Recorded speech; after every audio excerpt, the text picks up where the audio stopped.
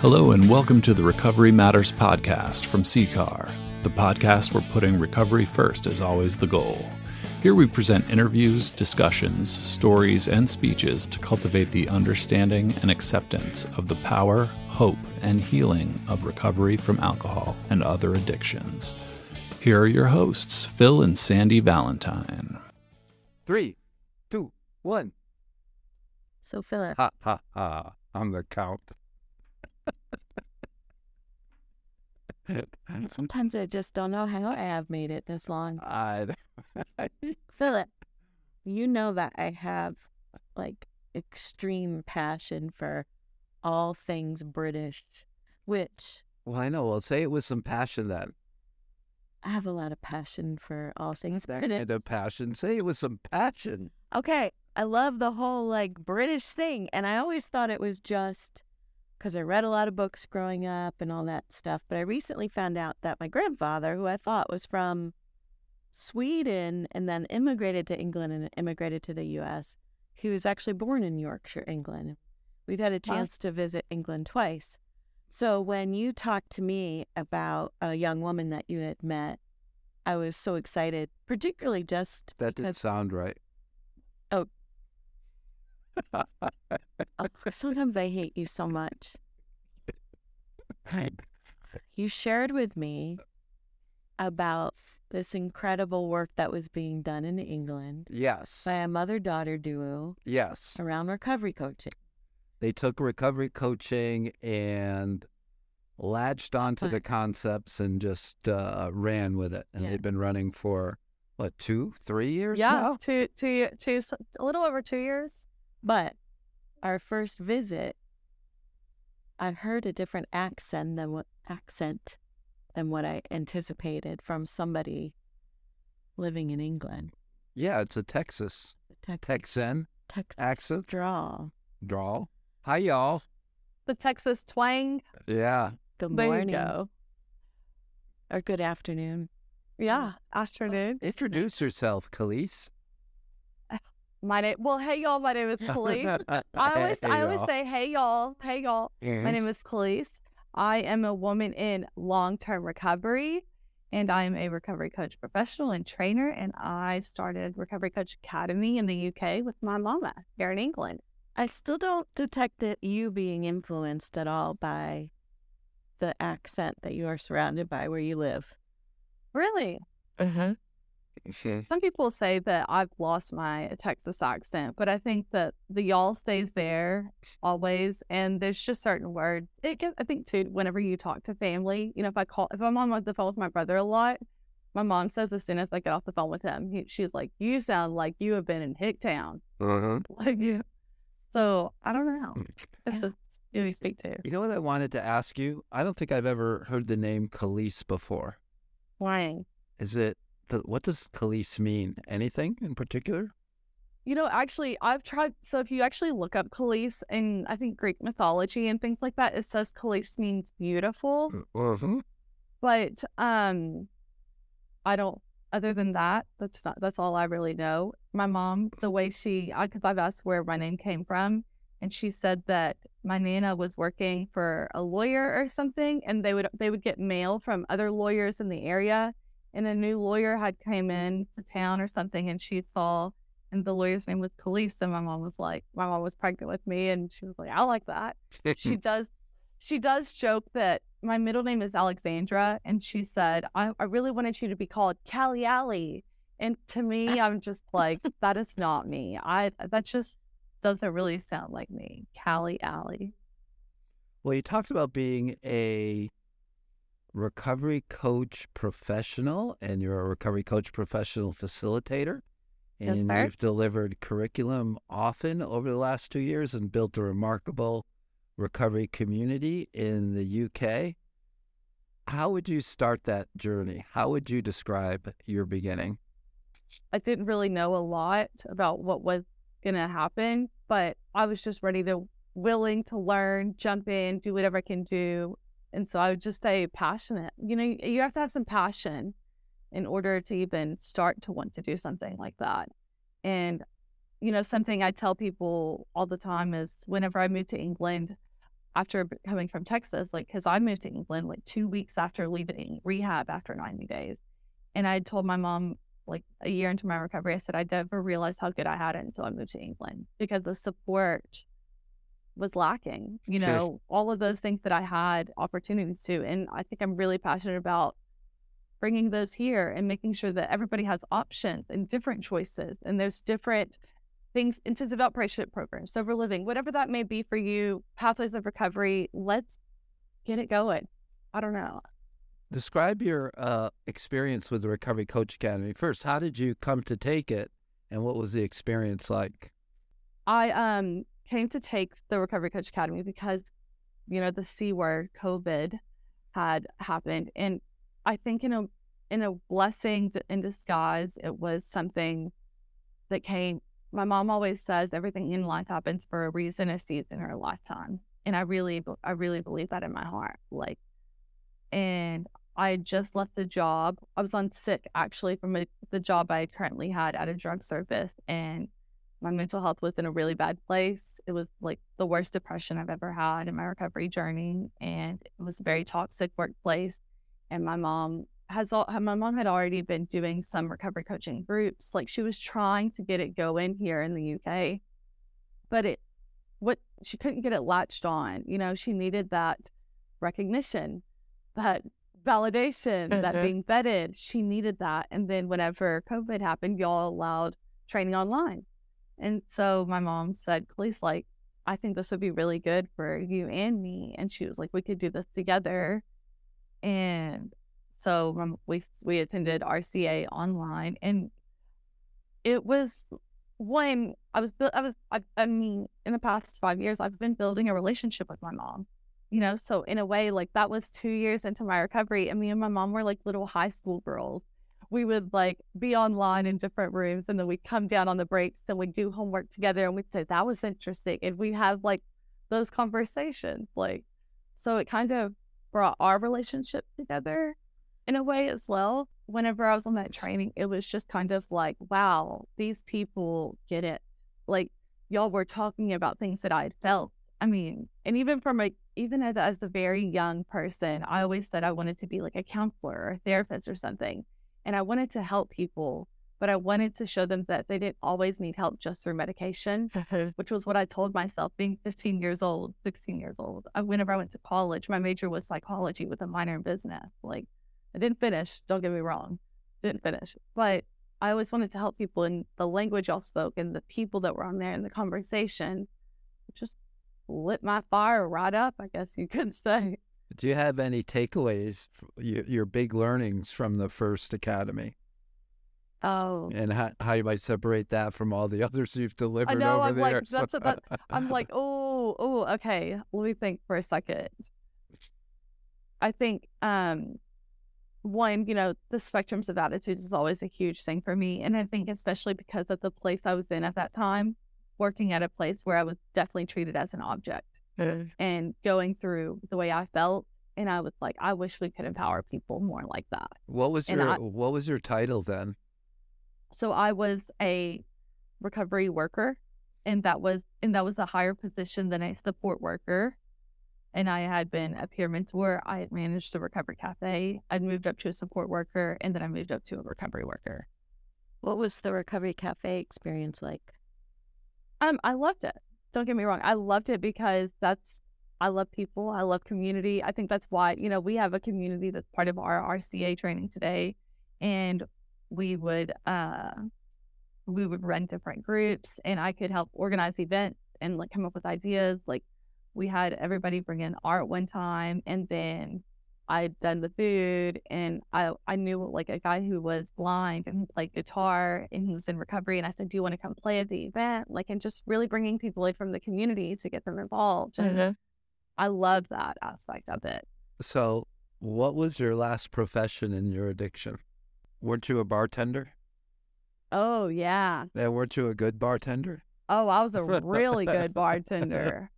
I also while I was bartending, I was also a manager at a country club. I moved myself up through the country club industry.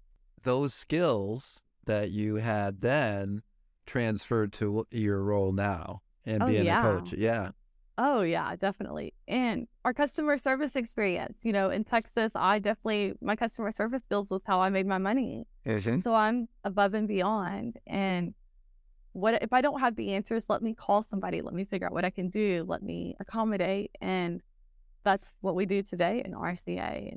And So you went, took the RCA. One of the takeaways was that treating people like a resource, like they are the best resource on their own lives. We don't treat people like objects.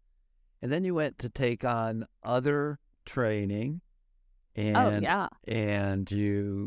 what came first? Did you train your first academy first, or did you get your recovery coach professional designation first? So,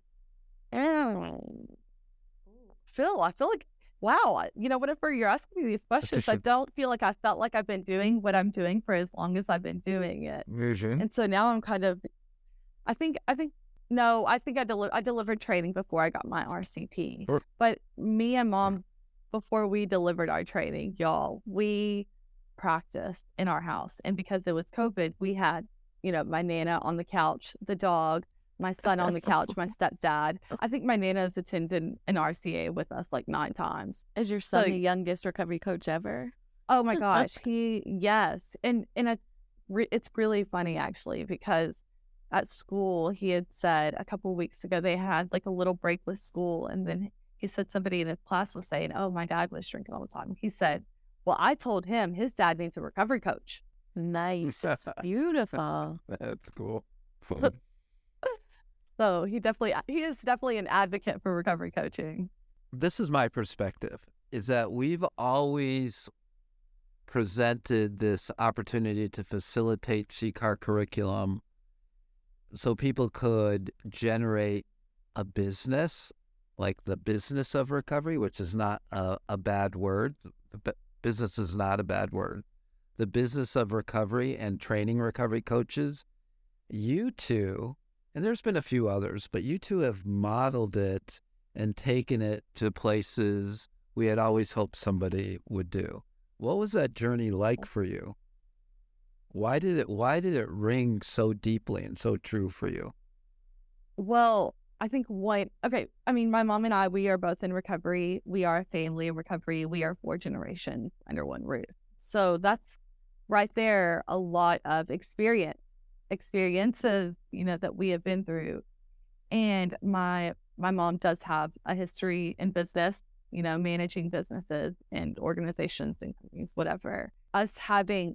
I'm also, you know, 25 years younger than my mom. So we are different age groups where we were able to bring all of that together. But it's also, we've both been through hard experiences, and we both have saw a lot of people that needed support, and we have stepped in and we have always tried to give that support. And so no matter what, we kind of like to say our RCA, when you attend training with us, it's a family. Like, we are a family. This is a family. Like, I talk to students all the time. I was just talking to one on the way to school. Like, they know they can call us. They know we're going to be there. And I think that that's like hard to find, and a lot of people aren't used to that. And so if we can be present with people, if we can pick up the phone, if we can help them with the DBS or whatever that may be, that's deep. And people remember how we made them feel. People remember that we're the first, you know, whenever nobody else would answer the phone, we pick up the phone. I completely connect with that. You know, I just left one recovery community at the University of Connecticut and about to join another one. And as I'm leaving, it feels different than other departures from other places because we're in the recovery community together. So we may not see each other. You know, you mentioned a season, a reason, all that, but we may not see each other, but recovery reconnects you the minute you bump into somebody in an airport or at a conference, or you're desperate for an answer that you can't find anywhere else, and you know you can pick up the phone. And as I left, people were asking me, like, how did you accomplish so much in this short amount of time? And I said, I didn't. The recovery community did, because they rallied around me literally from day one. What do you need? How can we help? People had nothing to do with the university I was at. And I feel like it includes you and your mom too across the sea. You know, we get inspiration in your videos and your graciousness. Well, It's thank you. different than any other kind of business. It's a family affair. Yes, I call it the family business. And people think I just mean Phil and I, but I don't. Oh, So over the course of the last 2 years, I want a couple highlights and a couple points where it was really difficult. I think a lot of my highlights are to do with our student success, I think, if I'm being honest. Like, they're not even my highlights. I'm just proud and happy, and it's beautiful to watch others accomplish things that they didn't see were possible. And that's really beautiful. I think some highlights have been that whenever people who were against recovery coaching or might have challenged it have started to become open to have those conversations. And so that's really big. I want to share too, so our students have set up businesses or have taken recovery coaching into prison. Our students have started recovery coaching in NHS, the hospitals and organizations. And I just want to say too, we talk about recently, I feel like I've been having a lot of conversations on how do we advocate for the role of a recovery coach and how do we protect the role of a recovery coach. We've met so many people that will support us and give us the information and guide us. And our students will say, we've had a couple students in our community that say, yeah, I got this new job. It says it's a recovery coach and I'm really looking forward to it. And they end up quitting within a week because they say, no, this is not the job of a recovery coach. And I just think, I know that doesn't sound like a celebration or a highlight, but I'm just like, wow, how the power of them saying, actually, this isn't the role of a recovery coach. Let me tell you what a recovery coach is. What you're talking about is a completely different role, and that's not my lane. So they're not only learning, but they're educating others and they're staying in their lane. And these are all the things that are really important. Highlights. So we've got CPD accreditation. What's that? So What's that stand for? Continuing professional development. Gotcha. And that is what they use. They validate in the UK. So a lot of people are able to attend our training and then use that within their workplace or other accreditations they want to get. I guess I know, the ICF, the International Coaching Federation, I hope I'm saying that correctly. They have recognized the CEUs and CPD accreditation from attending our training as well to apply for others who want to get ICF accreditation. So that's really big as well to see that RCA is being recognized as valid, vetted, a quality training to give people the knowledge and skills. You put me on the spot with that one. Well, Phil. that's good. Well, let's go to the next part about when did it get tough? So, this is a family business. So whenever we work together and we live together and we all have a lot of passion and feelings and opinions, sometimes things can get a little bit sticky. But at the end of the day, I told my mom, I guess recently we've had some stuff that is challenging, just trying to protect the role of a recovery coach, trying to make sure that we are ethical. Something I do find really challenging is people don't believe that when people do training with us and they get their RCP and they say, look, I'm this, they are professionals. They are professionals. They work hard. They even reach out and ask for guidance. And I trust them. They are professionals. So whenever people discredit them or say they're just somebody in recovery and has a target on them, or they're not good enough, or because they didn't go through this other program or something, that's really hard for me. I have a lot of feelings. Like, I guess I'd say I'm an emotional person sometimes where I have to reel it back in, but it's sad because that goes back to treating people like resource, object, or recipient, like what you have isn't good enough. And Phil, you always say we trust people till they give us a reason not to. And I really believe in that wholeheartedly. So I think those are some things I find really difficult with our students not being looked at as professionals, our community members, whenever they bust their little booty. So how do you coach the student or the coach that is in that situation? What questions do you ask them? We provide support no matter what, but I think it's not necessarily the questions, but we kind of use that acronym, do what is right.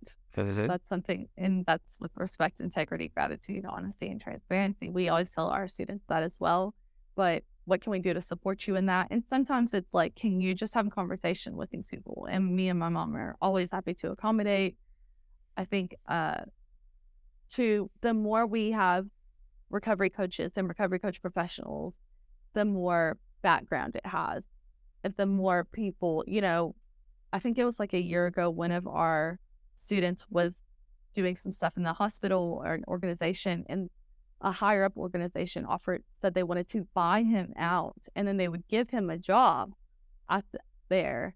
And they said that they were going to discard and discredit him and all, like, it was just really toxic. And he said, but if Neetha, you would have been there, and Khaleesi, you would have been there, and 10 of our other recovery coach professionals in that room, I don't think she would have spoken to me like that. So I think it's kind of rallying around and making sure we stay strong and unified, and we are professionals, and we act ethical, and we continue to do what is right. I would ask you about exploring the role of advocate. And that's what you were talking about. There's the role of advocate for recovery, for the recovery community, and for the recovery coach role. And also, as a recovery coach, we have to advocate for all of those. And we also have to advocate for the individual we serve, the recovery. And you're in the midst of it in a really, let's put it this way, you have fertile ground to really advocate for these issues. So if I would always be curious if a coach was in that situation where somebody said something so like blatant and obvious, well, how did the coach respond to that woman? This coach is he stains his ground, let's just say. So he like actually, and we sent him some resources. I think he sent our website. He like sent information, because I kind of find with when we talk about advocating for the role of recovery coach, it's a lot about education. People don't know what they don't know until they know it. So we might not agree, but I think there should always be room for a conversation. Do you ever find for you advocating, not having been born in England, do you find that might be a disadvantage sometimes? Yeah. How do you meet the culture? I am a dual citizen, don't get me wrong, but my accent doesn't sound very British, I guess you would say. I've learned a lot, and I have lots of questions. I am curious, but I'm a very curious person anyway. So tell me about that. Tell me. I think curiosity is how you meet the culture. Willingness and humility and empathy and compassion and being curious and hearing their experiences. Yeah. What's it like to be a young person in recovery in the UK? Challenging. In what ways? It's really interesting, because something I'd written like a year ago, whenever I do like a lot of reflective practice. I love a reflective practice than a brain dump. And my mom, something she says is, Khaleesi, one day you're going to have to step up and have you're going to have to, and I just wrote, how are we supporting our future leaders when it's time to pass the baton? Will I be ready to take that baton whenever she hands it over? I don't feel like young people are recognized. I feel like there is a bias due to my age. I can tell you, and I've experienced it. I've really wholeheartedly experienced it. Whenever I was a board member, I currently am a board member for Favor UK, and I remember that I'd said, how is Favor UK saying that they are the faces and voices of Recovery UK whenever the board doesn't really show that? Where's the young people? Where's the people with disability? Where's the family members? Where's different race, ethnicity, whatever? And so I was offered to attend a board meeting, sit on a couple, and then I was asked if I wanted to join the board. So I applied, and I did stuff, but I really didn't feel like I was I was taken seriously. And then one recovery month, I planned like 30 virtual events. Some of you, as y'all, I think I had asked y'all both to come. 30 virtual events. I did all of the work, set up the event, right? The Facebook events, the Zoom links. I did it all, the marketing, everything. And like we had reached over like 50,000 people from those events. And I had the proof, the stats. I did everything. Then all of a sudden the world was like, oh, wow. But prior to the 7 months before that, I think not enough credit is given to young people for having navigated their disease, right? Like you can take all that skill that you learn to secure your drugs, evade consequences. You can turn all that history and skill for good. Like, yeah. I just think young people bring so much to the table, but are often dismissed because they're only seeing how those skills got them into trouble. Not that those same skills that they've built that were so good at getting their disease farther along the track can be put to getting everything else in life farther. Yeah. It was really confusing the way I said that. But well, there's also an arrogance that comes with age that as people age, you need to be on guard for. And I'm just speaking as an older gentleman that, I have all this experience. I know, what's really rings true is Art Woodard always says you don't know what you don't know. Yeah. And I don't know through lived experience what it's like to be a young person today. So one of the big factors in helping me was raising 5 kids that are young people today. So they have contributed so much to my life. It's a two-way street, right? Understanding of their sense of adventure, what they know, how the role of social media and the digital world, and how they navigate the information explosion that's at everyone's fingertips and the stress of that. So I like to think that I'm very open to young people joining CCAR as employees, as recoveries, as coaches. I mean, I think I've told you there was last year around in January, I walked into a room and said, hey, I celebrated 23 years at CCAR. And this young woman goes, well, that we just hired. She goes, I'm 23. And I went, yeah. I went, oh no, that just happened. That's good though. That's good. And this person does all our digital. She's one of our digital communications managers, and skill level is incredible, and knowledge and work ethic and everything. So yeah, we're in real trouble how we get away from young people in our life. Oh, I know. I think we have a lot to learn from young people. We just have to be willing to listen and be curious and hear them, because, well, sometimes too, young people, I've run across this, don't think the older generation has anything to offer either. Oh. Like, what do you guys know? You're like washed up over the hill. Why don't you go fishing, Phil, and just leave us alone? We'll take care of it. Why don't you go fishing, Phil? So again, you found that challenging, and you gave one example that it's like you had to do this incredible body of work to be taken seriously. And do you think that has to do with your age? Does it have to do with your gender at all? How do you? Oh, well, you're bringing in gender too. I definitely think gender plays a role in it as well. I definitely think in my recovery, I've learned to advocate for myself, to speak up for myself, because for so long I didn't say anything. I kept my mouth shut and was very much, this is what I have to do to make everybody happy, to whatever that may be. And from a childhood, that was kind of ingrained in me. You say yes, ma'am, no, ma'am. You sit down and you, and I also came from that background of respect your elders. So then respecting your elders means me not saying my views sometimes. That means me holding back. Where in my recovery, I've learned to stand up for myself, and that can be kind of challenging. I definitely think my race, I mean, not my race, my gender has something to do with it as well. I look like a young person.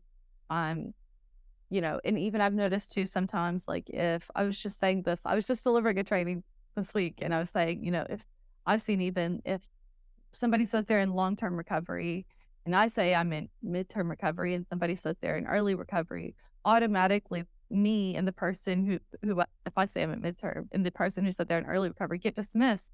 We get devalued because this person has long-term recovery, so they have more than, they are better than us. So even in certain situations, I sometimes don't even put a label to that because I don't want anybody to feel devalued when both of our experiences are valued. Yeah. And everybody's recovery looks so different. Like, exactly. there are seasons of growth and seasons of no growth. So, can I share an observation I've had of you? oh boy. Let's go, Hold Phil. tight. Buckle up. Your inner confidence has blossomed. Well, thank you, Daryl. I mean, I see you just when we're doing coaching for coaches or online, that when you might have been hesitant to speak, you are genuinely curious. Generally, I can see you even through the screen reflecting on who you are, and then you're willing to share it. And so I've talked recently with a lot of the alpha females who report to me. It just happens to be that time of year where their performance appraisals come through, and each one of them, I've seen progress in what I would say finding your voice. Learning. And then when you say finding your voice, and I think this is one of the things with my wife of many years, that she's had her voice, but now she's going to have a place where it's actually going to amplify and be heard and really work that.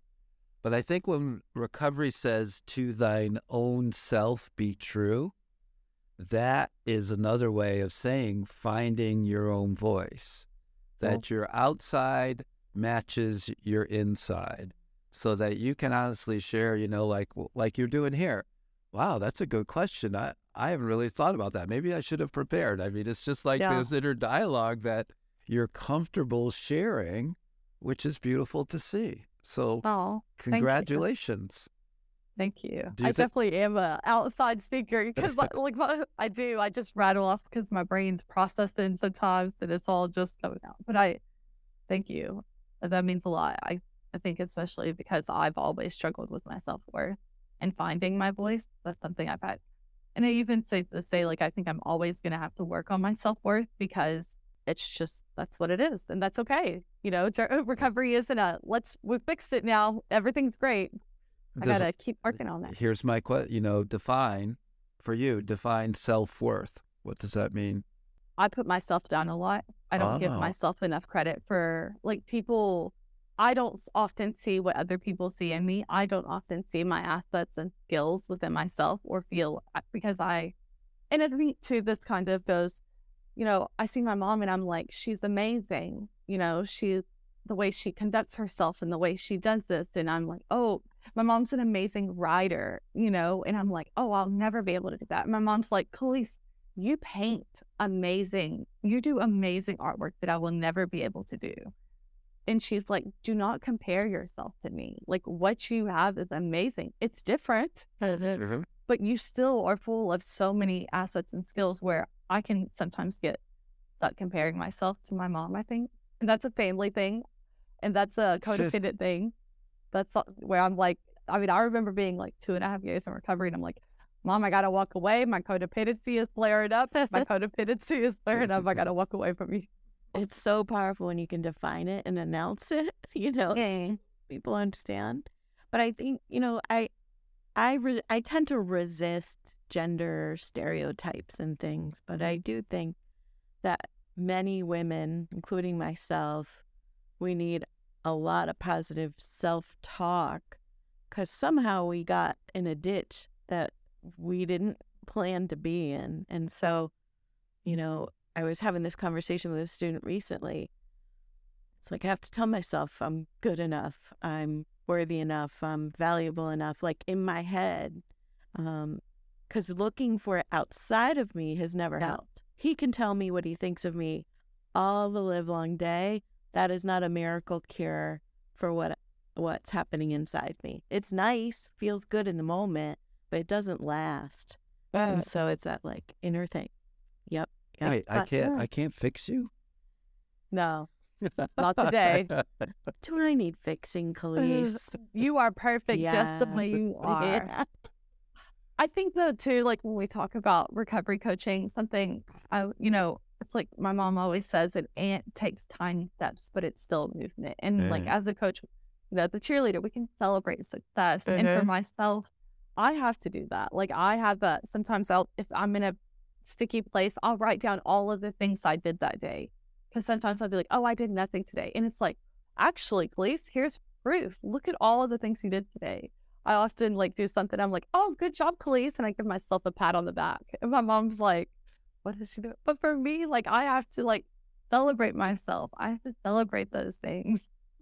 I was thinking too about you comparing yourself to your mom. And isn't it amazing or wonderful that you have your mom to compare yourself to?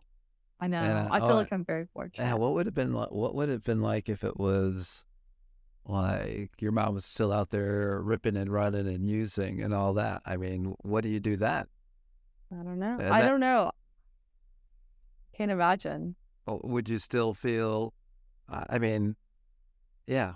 I was just thinking about that whole role of like role model and who you look up to and things you ascribe to, because there's a lot of people that have a lot of characteristics that I admire, that I strive to, like Jolie can be kind and firm, and I'm not very kind.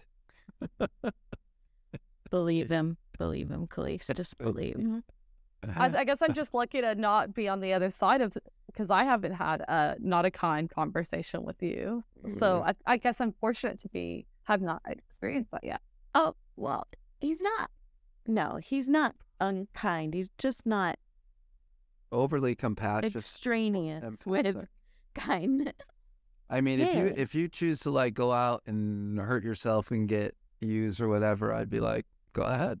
I mean, Or you like rub some dirt on it. Come on. I don't know. And then there's Michael over here who's like the peacemaker. He's always this like quality that when you get near him, you just feel safe. What is that? I think the last thing people do around me is feel safe. Oh, yeah. Oh, yeah. He knows that I'm terrified hiking in the woods because I have a phobia of snakes. Mm-hmm. And he does nothing to help me with that when I'm walking in the woods. Phil! What am I supposed to do?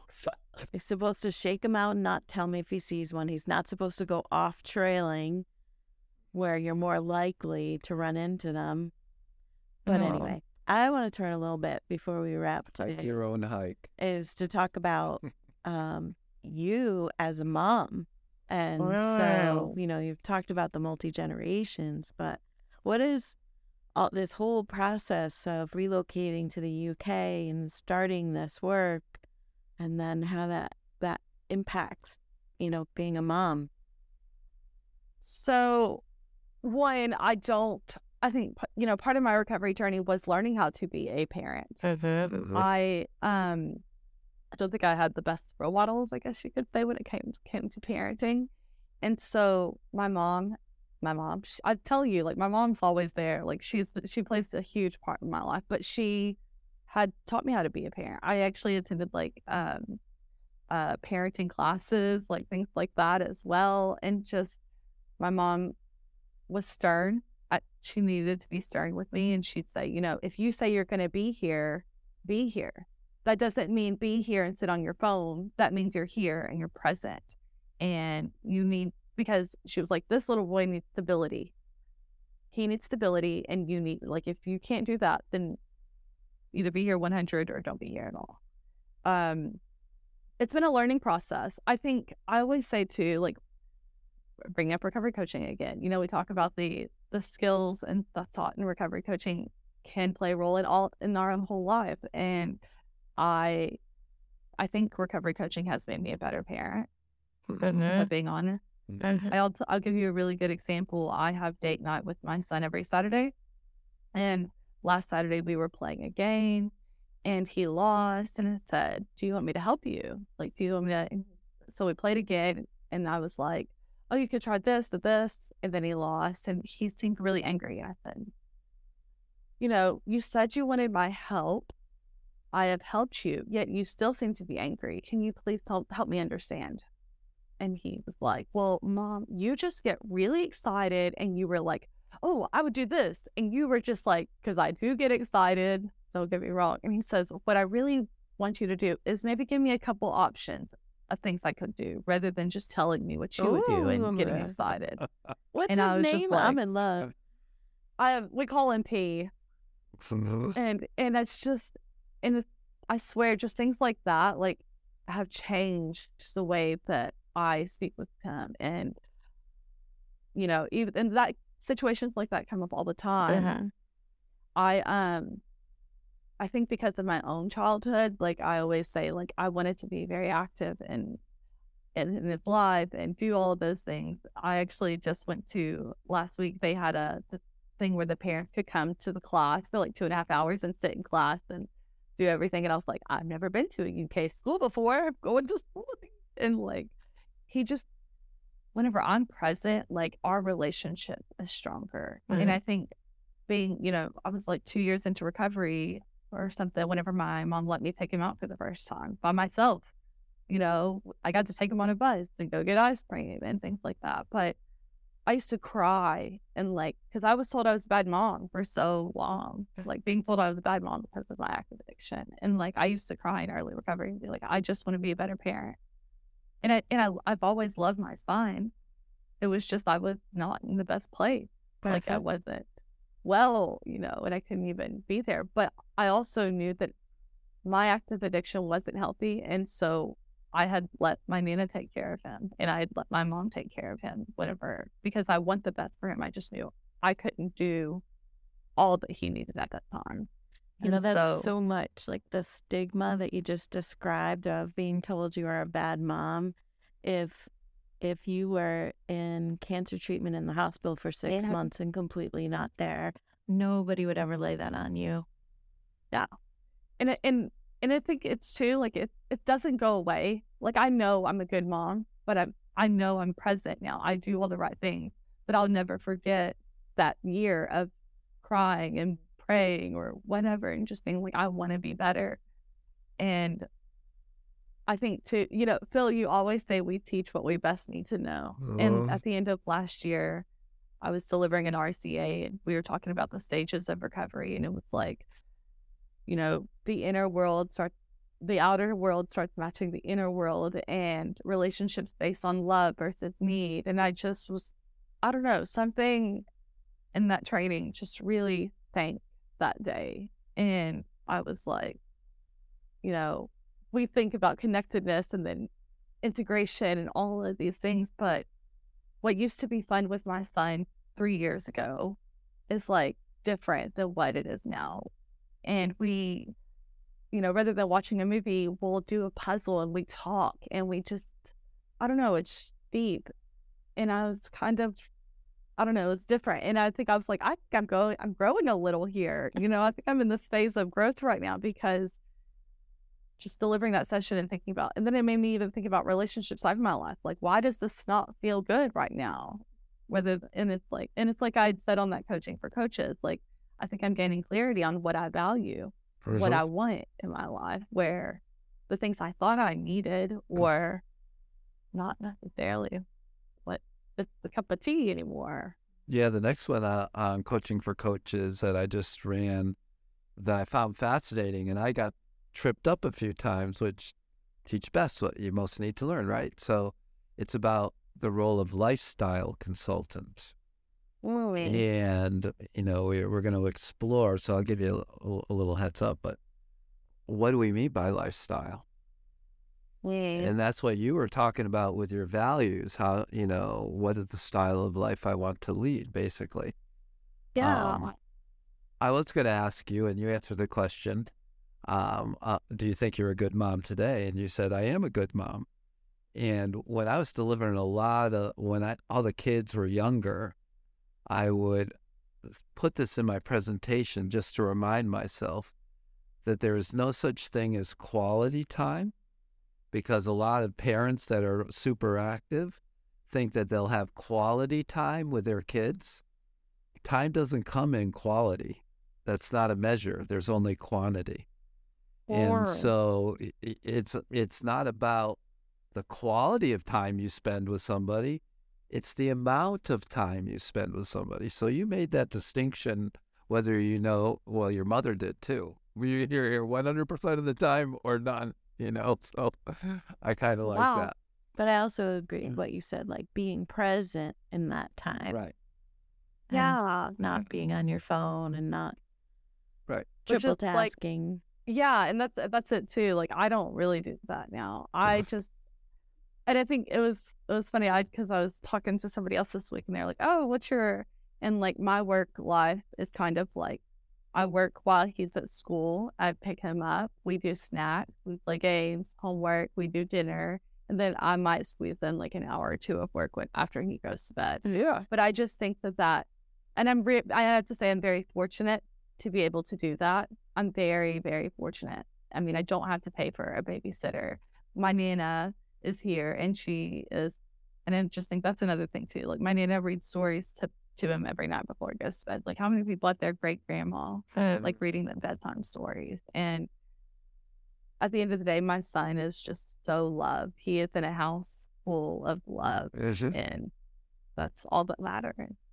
As I have one more topic I want to discuss with you. Leadership. So I want you guys have emerged as true leaders in every sense of the word, as far as what you do with training coaches and building a coach community and building a recovery community. How do you describe leadership? Supporting others. I think I think it goes back to that statement I said earlier, like, how are we supporting our future leaders? A good leader is going to support somebody to pass the baton down to. But I think sometimes I see people who are leaders, quotation leaders, but it doesn't feel right. And I think that the way we make people feel while we're empowering them and supporting them to, take on their leadership is really important. And I think too, something I'm just reflecting on my own experience. Like, I used to get being a family again, working together. My mom would say, she's taught me a lot. And I was saying the other day, I remember 2 years ago whenever you did this, and now I understand why you did that. And she's like, well, I want you to be able to do this. And like, this is why I do. And she kind of explained why she wants me to do certain things. And then I don't even realize it till maybe like a year ago that she was kind of teaching me to take accountability or to step up into this position. And it was all out of love. And like, where sometimes I could be like, oh, she doesn't believe me, or she doesn't think I'm good enough. And that's my self-doubt creeping in. But she always sees more potential in me than what I can see in myself. And a good leader is going to not only see that in people, but wrap around that support and encourage them, and on their bad days, lift them up. I don't know. I feel like a leader plays many roles it's like the role of a recovery coach. A leader is like a recovery coach. I read John Maxwell many years ago, and he writes tremendous books on leadership. And he summarized it for me in my whole approach to leadership. The number one goal of a leader is to develop other leaders.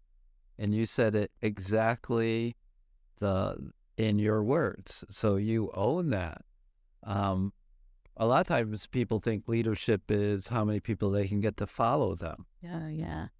And that's not it. A leader develops other leaders? That's so interesting. I just saying that's so interesting because my mom, she recently asked me to do a strengths test. It's the 7, I can't remember, but There's the 7 habits of highly effective people. well, yeah, they had that, but what it came up as is like it was talking about there's different themes that broke it down, and I was saying, oh well, I don't have like one of my lowest things was influence. Like when it came, and I was like, wow. And my mom was like, that's so interesting. But whenever I think about influence, I think about like influencers you might see and they're trying to build a brand or a name or something. And I feel like it's not authentic. Sometimes influencing isn't authentic in my personal views. Yeah. And so if there's money tied to it.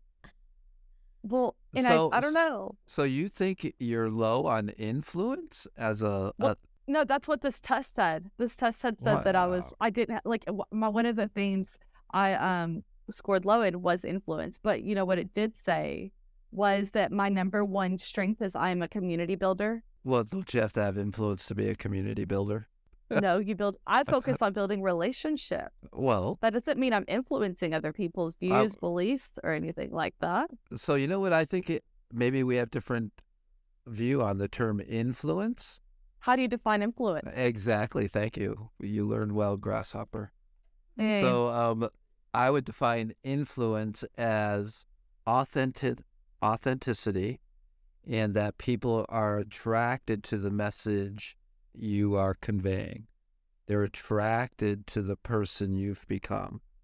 And so they see something in that person that they want to have or be like. And that to me is a very quiet, warm influence. It's not me, and other people see it more aggressively or assertively, that I'm trying to get you to buy a car, and I'm going to influence you to buy a car. That's not how I see it. I see it's just an attraction of that human being. Well, what's the difference between your definition of influence and inspiration? Inspiration is when you have a wonderful sense of humor and a huge cadre of dad joke. Gosh. I think might be right. That's inspiring, though. So you're starting to lean forward and like doing your thing. Like where do you have to go pick up Mary soon? Oh no, I'm just just like our definition of inspiration. It's something that creates momentum in others. I see inspire, right, is in closely tied in with enthusiasm and motivation.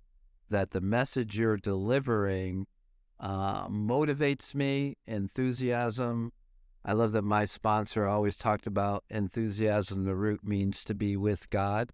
So in some ways it's spirit-led, so that other people can tap into that spirit and be inspired or influenced by the spirit as well. I think there's a spiritual nature to it, or energy.